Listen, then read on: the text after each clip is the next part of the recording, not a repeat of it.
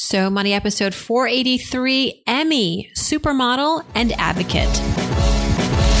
You're listening to So Money with award-winning money guru Farnoosh Torabi. Each day, get a 30-minute dose of financial inspiration from the world's top business minds, authors, influencers, and from Farnoosh herself. Looking for ways to save on gas or double your double coupons? Sorry, you're in the wrong place. Seeking profound ways to live a richer, happier life. Welcome to So Money. You're listening to So Money, everyone. I'm your host, Farnoosh Torabi. Guess what? Our guest today is Emmy, a well-known supermodel. You've definitely seen her. People magazine has named her twice as one of the 50 most beautiful people, and Ladies Home Journal chose her as one of the most important women in America and one of the most fascinating women of the year. And she's not just fascinating because she's a model. What I love most about Emmy is that she's an advocate for a positive body image and self-esteem. She wants men and women to know that beauty comes in all shapes and sizes. She's even created her own community, Emmy Nation. Check it out. It's not every day I get to sit down with a supermodel. So I had lots of questions for Emmy, including, as a leading plus size model, what challenges did she face in the industry? And how far have we really come? How did she go about creating her brand while working as a model? Has it gotten easier these days with social media? And what financial lessons has she learned along the way as she's built out her business? Emmy also has her own blog, Ask Emmy, where she answers questions from readers on everything from fashion to modeling to body image. And she's got her own app, so you can keep in touch with her and her community. Here's Emmy. Emmy, welcome to So Money. How are you doing? Thank you, Farnoosh. I love being here today. I could always use great financial advice as well as sharing where we come from with finances. That's the key point in every person's life. So this is a treat to have an expert like you to share some time with. Oh, thank you. Well, you've had such an exemplary career, taking modeling, turning that into entrepreneurship. These days, coming out with a clothing line, a book. You are unstoppable. Did you think that this was the life you would lead when you began modeling? Well, when I got into modeling, I had already had a career in TV reporting and communicating on a broad basis. So I knew that was not going to be my career because I would go home after a day at work reporting on the news, and it would stick with me, it'd stay with me, and it would really wreck my sleep. So although I loved connecting with people, I knew that my future was in that. I moved back to New York. And so, one way, brought everything back, sold everything. It really, truly said, okay, let me start this again. And when I fell into modeling, I was 26. I walked into modeling at age 26. So I had lived, I had gone to school, had to have, relationships underneath my belt. And, I was much older than a lot of girls that had started modeling. So when I saw the disparity between a woman that was 6 foot and size 0 and myself at size 12, 14 at close to 6 foot, getting 75% less than what they were getting paid, I said, this is weird. And this might have been the biggest story I ever walked into. So when I was in the industry, I kept on looking at it as a business and realized that I loved communicating about what I was experiencing, not only just through my own experience, but through what other women were going through and telling me. And I found that wherever I traveled for a client, there would be a fashion show and there would always be Q&A. There would always be time for me to talk to the audience. And more times than not, Farnoosh, I was not alone in what I was feeling about myself as a woman, whether it was the diets, whether it was the lack of clothing, cool, sexy, fun, age appropriate, blah, blah, blah, all that. And I said, wow, there's a huge gaping hole here. Why? Being the reporter. Why? And when I started asking more and more questions, I became more desirable within news media to talk on the behalf of the women's issue relating to body. And I became more and more a body image expert. And I aligned with the National Eating Disorders Association. So slowly but surely, I built myself and my team, and I had agents that were incredible. And it was really a very, very good team around me, into a brand. And that's when I came out with clothing, and it just kind of evolved and got into TV shows. And so I didn't really envision that when I first walked into that first modeling agency and said, what the heck is full figured modeling back in 1989? But when you saw the gaping hole, and still today, I mean, there's a rush to the market to do all things curvy. But if you don't do it right, or do the right fit, or do it with the right heart, the customer, the client, her sees it, feels it energetically, and you won't be making money. So there's nuances to this whole crazy life that I lead. But, just hearing your story, it sounds like you walked into modeling with the mind of a storyteller. Yes. And that gave birth to a lot of this awakening of issues that you are now at the forefront of talking about, which is really exciting. The lesson is keep your eyes and ears open. Yes. Keep your heart open. Keep your mind open and not prejudge what you see. Listen and see if it touches you. If it moves you in any way. I would never have thought when I was in high school that I would be a communicator to millions and millions of people around the world about these issues ever. I would never have thought that, but I let my heart lead me in this direction. And now tell us about some of the work that you have upcoming. So it's been I had a really wonderful sportswear line with the Kellwood Company back in the 90s, in 1996, 97, 98. We started developing, and in 2000 we launched it, or actually we developed in 99 and launched it in 2000, and partnered with, Bloomingdale's and Lord & Taylor. We love them, and Nordstrom and Dillard's and all them. We did a great job. We were way ahead of the curve. And so the blossoming of the full-figured woman, feeling that she could invest in her wardrobe, feeling that she was worthy of this, which was so beyond my own idea, because I was an athlete. I was born a size 12. My family is like enormously tall. We all got athletic scholarships to college. We were very lucky, knock on wood. My parents were very, very happy. But, I came this way, and I just kept it fit, but I loved my curves, and I tried all the diet things like all my other girlfriends. We all did all that crazy stuff. But at the end of the day, I wound up with what just I had. And I said, well, okay, I don't like feeling not strong. I'm going to stay strong. And so when I couldn't find clothes, and here I was at the top of my career getting into the clothing, that's when I started doing all that. And it was a very good run. I was with QVC.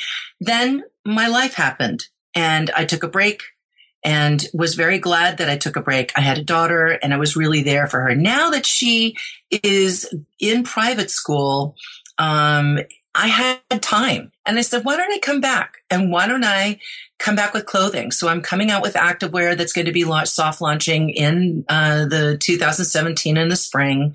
Excited beyond anything. E-commerce is coming up to be able to do that. We're going to be aligning with department stores again. And sportswear bags and shoes. Do you like shoes? Of course. Yeah. No, it's like if I'm having like a bloaty day, like shoes will always make me happy. Like shoes never not fit you. You'll always fit into your shoes. Oh yeah. Oh yeah. And when you put those babies on, you just kind of just feel like, Queen Diva. I don't know. I just kind of love shoes so much. And here I'm already almost 6 feet, right? And then I wear 3-inch heels, and I think, oh, those are so low now, because in modeling you wear 5-inch heels or 4-inch heels, 3-inch heels. There's nothing like walking out and you have a great dress on and you have great perfume on. Your hair feels so nice because you just blew it out, and you have some makeup on, and you walk out and you're just feeling it. I got it slamming going on. And when you look at your shoes and they feel good on your foot, oh, there's nothing like that. They feel good and look good. Yeah. Where can I get those shoes? Well, I'm working on it. We have a good team that we're talking to right now that's really excited about some technology we'll be doing, and that has to happen, because when we hurt our feet, and you don't look like you're anything above a size 12. I think you're much lower than that. But even you have feet that hurt at the end of a day when you wear awesome shoes, right? Sure. Everyone, I don't care. So what we're working on some cool stuff with that. But so a book that I'm working on with the Chicken Soup for the Soul series, it's going to be coming out in January 2017 as a curvy and confident 101 stories of loving yourself and your body, and the stories that we've been getting. It's going to be very, very hard to decide which ones to pick for the book. And we've taken away the names so I don't get influenced if it's friends or people that I know, and they get assigned a number. So thank God for that, because it's been very interesting. Do you feel that the industry has made advances as far as accepting women that are plus size, curvy, the modeling industry at least? Or do you feel like people, like you mentioned earlier, there's a lot of money to be made, so there's a lot of disingenuous people rushing to this industry to turn a profit? But just at the root of it, do you feel like we're more at peace with like seeing women of all sizes on magazine covers? And even when I look at Vogue, right, and they'll have a celebrity on there that's not a size 2. It's funny. The picture is like usually her wearing a big coat and a close up. So all you see is like her face and her shoulders. There's no like full body shots for women that are full figured on these magazine covers. And I just wonder why. Farnoosh, I think you're asking me the question, but I want to ask you too a question. When you see diversity of body shape, does that give you a sigh of relief as a woman? Yes. Okay. That's the point that we talk a lot of times in meetings when I talk to TV production or I talk to advertisers, and a lot of times when you're talking to the people that make the decisions as to which imagery does get reflected in magazines, and you talk in a business manner to them with the statistics of 100 million women or above a size 12. When, you take a look at that and the impact in our society, that if you are not tapping into this demographic and speaking to them in a compassionate and a quite useful way, quite frankly, in what you're offering her, it's like shame on us. I mean, that is the biggest bone of contention that when you see advertisers like Lane Bryant, for example, I'm going to give a client or a business like Lane Bryant, a retailer, they have put millions of dollars in the right direction for empowerment. And yes, they get positive feedback. And yes, they get negative feedback. They're doing something with shaking up the psyche of the American people and also quite the advertisers to say, this is the woman that's out there. How can you ignore her? She needs clothes. She deserves to be heard. Why are you shutting her out? It's going to really, if you had this is the greatest impact. If you had all full-figured women who really support the shoe industry, the bag industry, the accessories industry, in a business standpoint, and you said to them, and this has happened, and you say to them, stop shopping for a day in those venues for those products, it would cause an enormous alarm. And if you said, don't shop for 2 days, don't stop for a week, and let's see what change can really happen. So there's a case that happened with Target. 3 bloggers, one blogger in particular just said, full-figured ladies, don't go to Target. That we are sick and tired of not getting the clothing that we want. Guess what? They changed their mind. They brought the bloggers in. Those guys have a line over at Target. Mm-hmm. It's time, and the best vehicle for communication. Sometimes it's a little rough around the edges and it's not organized. And sometimes I wish they could be a little bit more organized, but it is what it is. The internet and social media and those vehicles of communication are really setting a new standard. And for those companies that are looking to get in and to do it right, the sky's the limit. And yes, Farnoosh, to answer your question, yes, we have come a very long way from the time that I walked into a modeling agency store and saw Susan Georget in 1989. The huge leaps. I was the only one in the 90s getting people. I mean, there was a few other models that were getting some hits, but it was all about the things that I was doing. Today, there's at least 5 models. Thank God for Ashley Graham. She's rocking the Casbah. but there's 5 or 6 models that are really doing incredible work. Julie Henson. There's a whole list of girls that are out there working hard. Could there be more work? Could there be more money? You better believe it. It's not parity yet from the girls who are straight sized to the girls who are full figured. In time, I see it happening where the paychecks will be pretty darn similar. The deals will be exclusive instead of non-exclusive. The top girls should have exclusive contracts. Beauty contracts should be, without a question, diverse in ethnicity as well as with shape. So it can really reflect who we are as a nation, as women. Love it. What's your favorite part about being an entrepreneur? That after so many times of failure, when you have a hit, it's a good hit. Mm-hmm. And you've had failure? Oh yeah. Oh yeah. Yeah. It's, I just spoke to Facebook Live today. I have 10 minutes in the morning, Monday motivation and mindfulness. And, I spoke to the fact that, if you want to play it safe and stay in your house and not take a chance on something that you feel in your heart that's motivating you, get up and do something different. You haven't really lived. At the end of your life, you don't want to look back and say, boy, that was safe. You want to say, wow, I got a few nicks and bruises. I got a couple of broken bones, but I did survive. I said, just if you, I am absolutely one to not do it with wild abandon without any kind of good judgment. You do your very best. And even when you do your very best, you there's a high rate of failure. This country is built on people trying. And those who keep on trying are the ones that really make the success stories. I believe in women. I believe that this industry is not a trend. And I'm very honored to be involved in it, to encourage others to keep going in it. And it's with togetherness that we can really make a long-lasting impact. What would you say is your financial philosophy, Emmy, if you had one that encompasses the way that you think and feel and act with your money?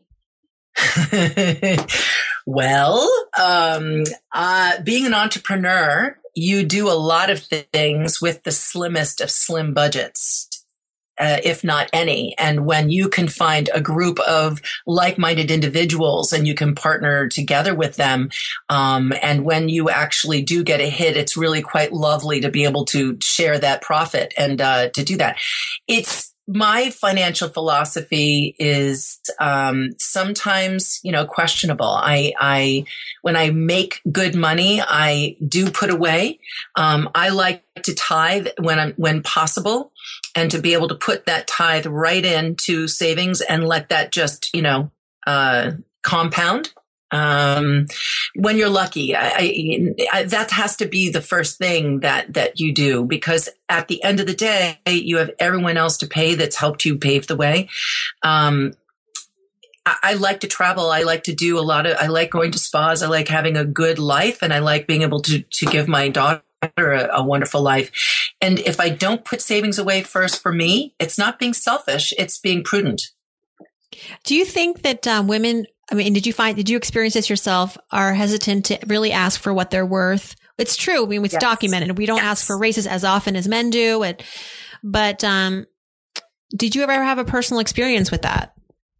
I was, yes. And I think that there is a great problem. I was just talking to a friend of mine who in the last 20 years did not ask for a raise because her boss was so thankful for the kind of work that she's done, that any time that she would ask for off or if she needed to work at home, he always said yes. And he actually came to her and said, I feel embarrassed. I need to tell you, I'm giving you a really good raise because all the other guys that do half the amount of work that you do have asked for raises, and it's like just normal.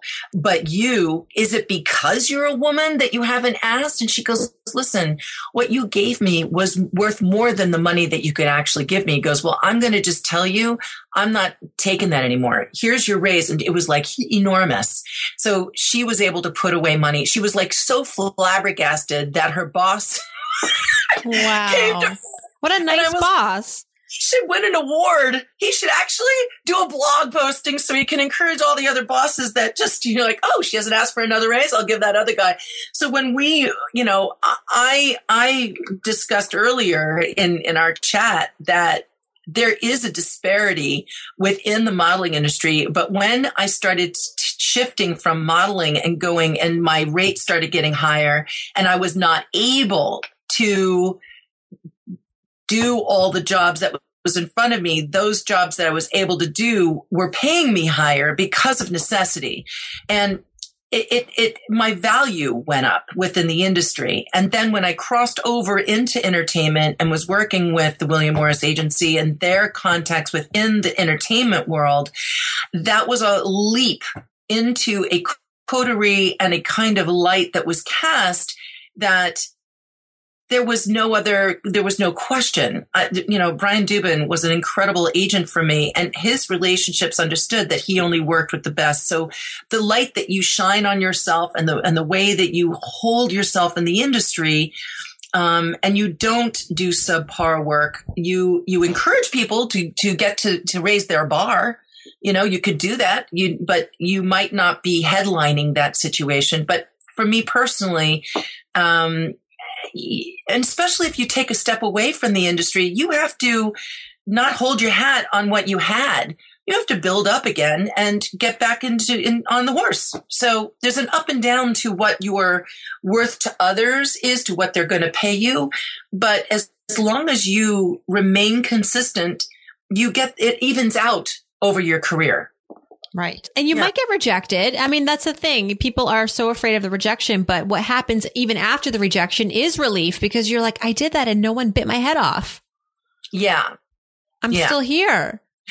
Absolutely. I mean, you got to surround yourself with, really good people that, if you are getting rejected because you're asking for a raise, there's a reason for that negativity around that, because it's going to have to shake you. You're going to continually get rejected until you start seeing your own self-worth. And then when you see your self-worth, that you can actually start, while you have a job, start looking for another one. And when you get a really good job offer, you go back to the job that you have, figure it out if you want to stay there or not, let them have the opportunity to pay you more. Then you have a decision to make. Do you want to stay or do you want to go? You don't look for the job when you don't have a job. Look for a job when you're in something that isn't really doing the best job. It's always about who you keep company with. So currently, if I didn't have the great team around me, and it's many people now, looking out for different opportunities and also seeing my value in seeing the rebuild of what I'm doing, I could not be doing what I'm doing. I could not continue. I would have to try something else, but it's because of the support and being consistent in what I do that we keep on reaping the benefits. The company you keep is so important, isn't it? It's everything. It is everything. And when people say, oh, it's an overnight success, about you and 5 other people that have been sitting there going, oh, no. Pushing you up, your manager, your agents, your team, the people who you hang with, your family, they sit there and go, okay, that took about how many years? But you gracefully say, oh, this is all good. This is all great. It's really the company. And at the end of the day, life is short. Who you hang with, and this is like a lesson in middle school, right? You have children. You have one child or two? I have one. One. And how old is she? He just turned 2, so he's very little. Oh. But also, in some ways, growing up way too fast. Oh, well, it's what you're giving to him by doing some of the shift that you did that I read in the book and in your blog, that is giving him the emotional nutrients to have greater speech communication and safety and feeling confident. And he's going to be, yes, he's probably going to be much farther along at age 8 and 9 than you were. This is when I'm looking at my daughter. I'm like, whoa. You hope that they surpass you in development with what you give them. Right. Well, I mean, I find you have a daughter, and how old is she? She's 14, going to be 15. Okay. Young girls terrify me. Cause they're so smart. They're so ahead of things. I just feel like I could never, oh, come on. I could never. Stop. But it's so important to raise you. I think as strong women, it's so important for us to have daughters if we choose to be parents. Like, what a gift, what a great, magical thing. But I feel like it's a little harder to raise like young women than young men. I don't know. Maybe that's I don't know either. I mean, my perspective is with a girl, and your perspective is with the boy. I think it's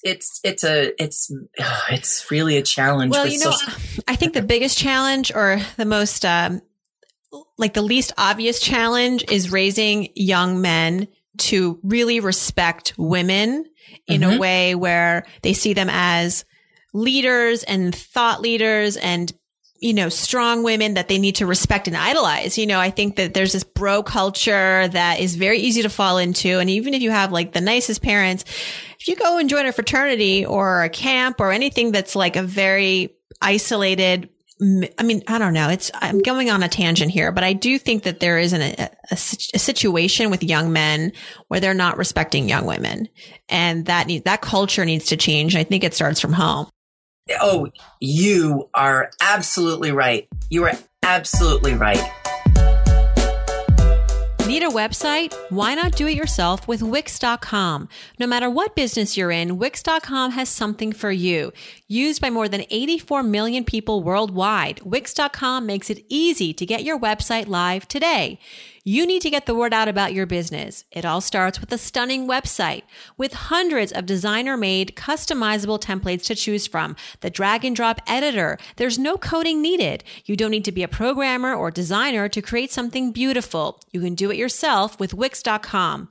Wix.com empowers business owners to create their own professional websites every day. When you're running your own business, you're bound to be busy. Too busy. Too busy worrying about your budget. Too busy scheduling appointments. Too busy to build a website for your business. And because you're too busy, it has to be easy. And that's where Wix.com comes in. With Wix.com, it's easy and free. Go to Wix.com to create your website today. The result is stunning. And I can't put my finger on it, but that's something that I'm becoming very conscious of. That's it. From the house, from the home, and from the self, all things roll.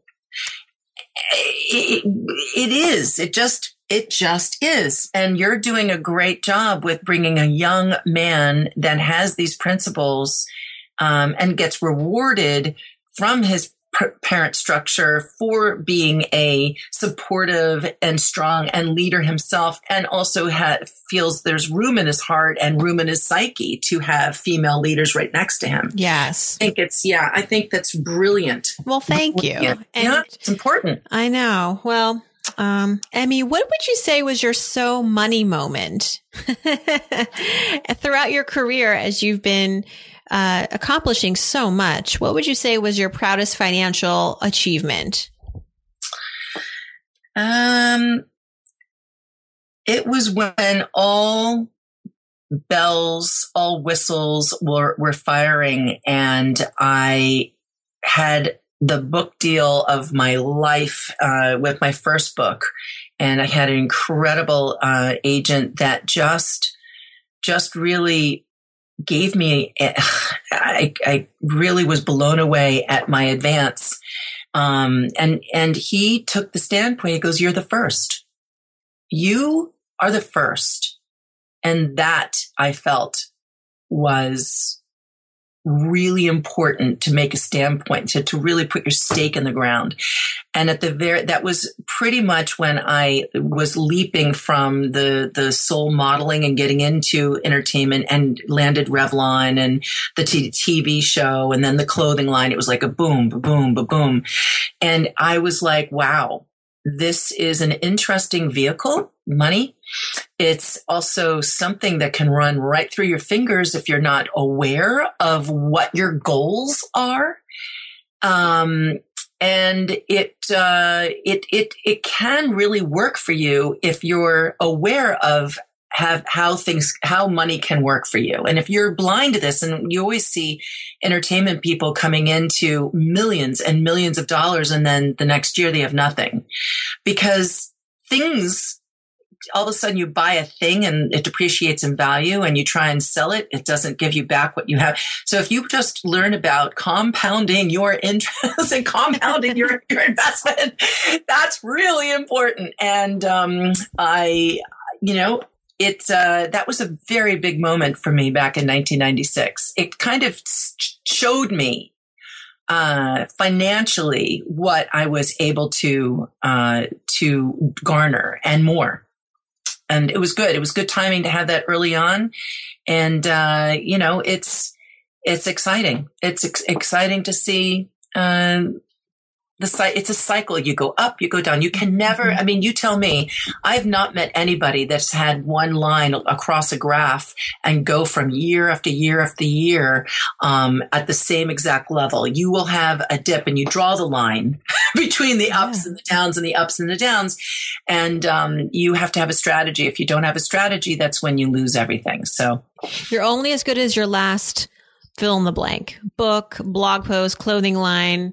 I think that you always, as the challenge and the opportunity for entrepreneurs, especially people who are creatives, it's about what's your next creation. What is your next output that's going to get people to. People are busy. They go. Life moves on. Life goes on, and you may have a really important message, but you have to continue to fuel that fire and get people to care.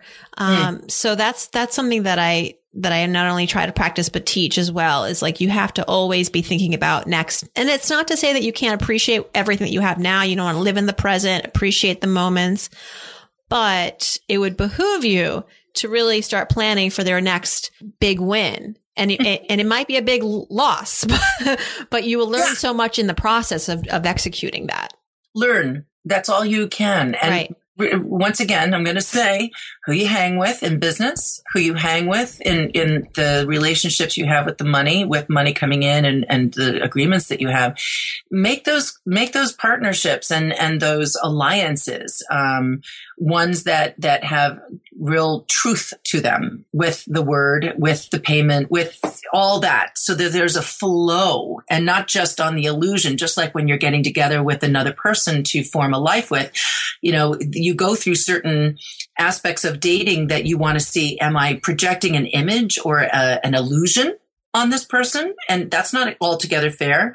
But if you get down to the nitty gritty and you go, gosh, this person aligns with me and my faith or concepts of life, or, values, or how we want to have children, then that really makes sense. But a lot of people in business, I think, go into a contract or go into a relationship, and not everything is really ironed out, communicated fully, and just like, oh, I thought you meant da da da, and even a contract, the words are there, but you can take phrases and feel one way, and the other group will feel another way. So it's really important to find people that you're engaged with business, that you can communicate freely, and be able to be on the same page. If that's there, then you've got a good thing going.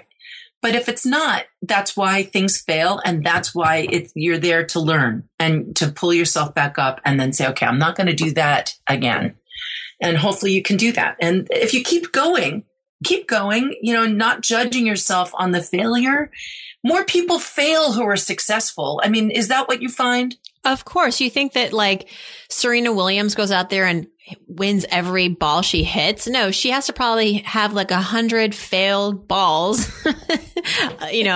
every day when she's practicing. It's true in sports. It's true in all realms of life. I think you have to practice, like they say, like if you're going in for surgery, you don't want like the best doctor. You want the best doctor. You want but best by definition is the doctor that has done this surgery the most. Yes. And maybe sometimes it's not successful, but he has the most experience with it. You want the most experienced person, not the most successful person necessarily. If the most experienced person is the most successful person, great. No, that's even so better. I wanted to ask you a question, and I love that you wrote a book about this. I have it on my Kindle, and I'm really excited to read more. But it was so interesting for me to see. Is it how to handle women who make more? When she makes more, yes. When she makes more. Can you tell me what motivated you to write that book? Just tell me that, because it's really hard as a woman when the curve comes back to you and you are making more. How do you handle the ego of the male or the person, I know that sounds ridiculous, but it's there's a It's not ridiculous. It's not ridiculous. It's why partly I wanted to write the book, because I thought that I was perplexed. On the one hand, my parents raised me to be this really independent woman. My father, in fact, was the one who was like, you need to negotiate for a raise. And they always said, put your career first. And I did. I felt like I was playing by all the right rules. And then I became, guess what, successful. And I was making money and I had a home and I had, I was independently successful. And then I got into a relationship, a great relationship for love. I mean, that's like the ultimate, right? Like you don't have to worry about economics. You can actually marry somebody for love, because as a woman, you're just feeling like, I got this. Mm-hmm. And then I got it and I got in the relationship and I felt that we were very different from the norm. And even though between my husband and I, it was very innocuous. Like, who cares who makes more? He's very confident in his masculinity, and I'm confident in my femininity. Like, we're good. But it was society, and it was also family. My mom and dad, and mostly my mom, because she's a little bit more traditional in her thinking. Like, never expected for me to be the breadwinner. I almost felt that was a handicap. They tricked you. They tricked me. Yeah. They're like, wait. You can be successful, but just not the most successful person in your relationship financially. It's like, wait, you can't. No. Why? Yeah. So I felt very unprepared when I arrived in my marriage as someone who was the breadwinner. One, because I felt that I was maybe doing something wrong or it was a taboo. And then also, I'll admit, at times I felt stress. I felt like this isn't what I really thought that marriage was going to be like. And in my husband's case, because again, we were very honest with each other. We're very open about our emotions. He was like, sometimes I feel awkward mentioning things that I'd like to do and places I'd like to go and vacations, because I know that you're paying a lot of the bills. And so he felt that he was losing his voice in the marriage. Yep. So I thought, if I'm struggling with this, and I feel very confident when it comes to money, clearly I talk about it, I write about it. It's my jam. It's your gift. It's my thing. Yeah, and if I have insecurities, where does that leave everybody else? And I started to look outside my own ecosystem of my mom and myself and my family. And I started looking at the research and talking to other women.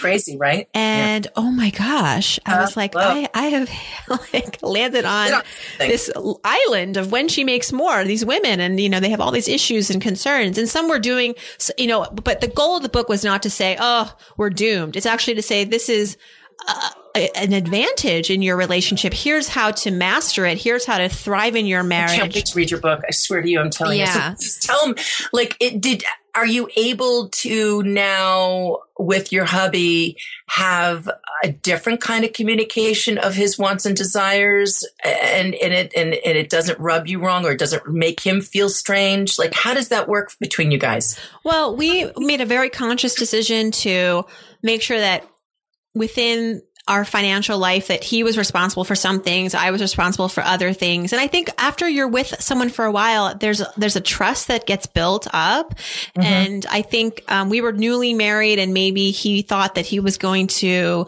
disappoint me or seem like he was taking advantage of the situation by suggesting things that were expensive or splurgy. Mm-hmm. But we know each other now enough, and we have our priorities. I think that's where every marriage, listen, couples come to a marriage with different backgrounds, financial backgrounds, different philosophies. One's a spender, one's a saver. Mm-hmm. That's really not the issue. The issue is, do you have common goals? Do you agree on, like we talked earlier about values? Like, what are your financial values? What are your hierarchy of needs? And if you can agree on that, then I think a lot of other things can fall into place. Also, it helps to have your own bank account. I think that a lot of arguments come up because everything's in one bank account, and that it just gets hairy. I tell newlyweds, I go beforehand, if I have privilege to know them prior, I go, get your own bank account. And you figure out that I always bring up tithing, not to tie it to any religious thing, but it's just a concept of, put that into a savings that you guys have. That's something you both can look at, whatever it is, whatever income you get, put something away, both of you, and then have your own bank accounts, figure out like what each other needs, but have them so that, you're not always going, hey, Dad, can I please have $20? And can I have $1,000 for this? Or, You gotta have, if you're an independent woman, you're working, and you're an independent guy and you're working, there should be trust, as you're speaking about, that you would take care of what you need to take care of without sinking the ship. How about the power between women and men if a woman makes more? Isn't there that energetic thing? Do you talk about that in the book? Oh, yeah. I mean, the thing is, I think we sometimes forget where we are in life. We're in a relationship, and money equaling power is true in the realm of business. And I think we take that home too often. We take that energy and that mindset to our relationships, and that's where things go wrong. And I think that we need to learn how to turn that off and turn a new switch on when we're in a relationship, that your husband or your spouse is not your intern. He's not your business partner. So often I hear women say, well, if he doesn't do this, or if he can't cut it, if he can't appreciate me, the fact that, then he can just go to the curb. And I'm like, it's not that simple. I mean, you are in a relationship, so I would hope that you would at least hear each other out and want to get vulnerable. Don't value money that way. Don't value it that you can just disregard, discard people because you can take care of yourself. Yeah. And there's so much, and the book talks a lot about sort of the going back to caveman era. And I mean, biologically, we are hardwired to see money as this source of power, and that even if we haven't advanced that much since caveman era. The fact is, Pew Research did a study not too long ago and found that 2/3 of Americans still think that it is a man's responsibility to be the main provider in a family. And few Americans have that expectation of women. So still we have these stereotypical ideas and ideals about marriage and gender expectations around money in marriage. And I think once we can rise above that, things will get better. And I am more hopeful about this new generation. I think they're being raised in same-sex households. Mom makes more, dad doesn't work, and they're able to see the spectrum of what's possible. And hopefully they won't enter their relationships with this very constricted framework. I agree. It's a different day. It really is. I think it's an older philosophy to think the man should be and responsible for all. I think also what we grew up with the princess and the prince and the fairy tale relationship. Hold on, excuse me. The whole, I guess it's not brainwashing, but it's what we were exposed to as little children, in our entertainment that, someone's going to come and sweep us away and take care of us. I got to tell you that, that's just not the reality.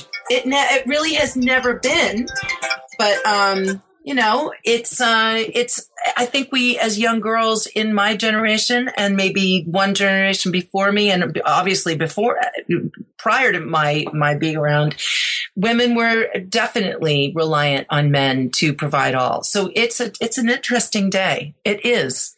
Yeah. And it's only going to become more of a conversation. You wouldn't believe, Emmy, the disparity in the reactions I would get from like just the editors that I was shopping this book around to. I'd get editors who were like, "Oh my God, thank you. Yes, this book finally has arrived." And then there would be some other female editors that would say, "I think you're kind of naive to think that in 2015 or whatever it was, I was 2014 at the time, this day and age that women and men can't get along just because of the fact that she makes more." And I was like, I'd love to get to where you are.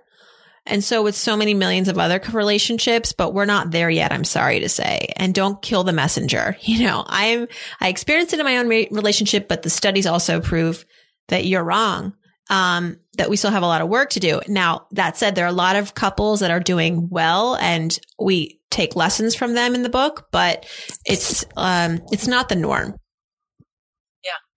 Yeah, there's more and more women definitely that have come onto my radar and have over, when you have a group of girls getting together and we're having cocktails and a couple come in from another set of friends and we start hearing about the imbalance of power between two people when the woman does pull in and they're struggling. There's a lot of women that are struggling. I'm looking forward to reading your book. Thank you. It's on its way.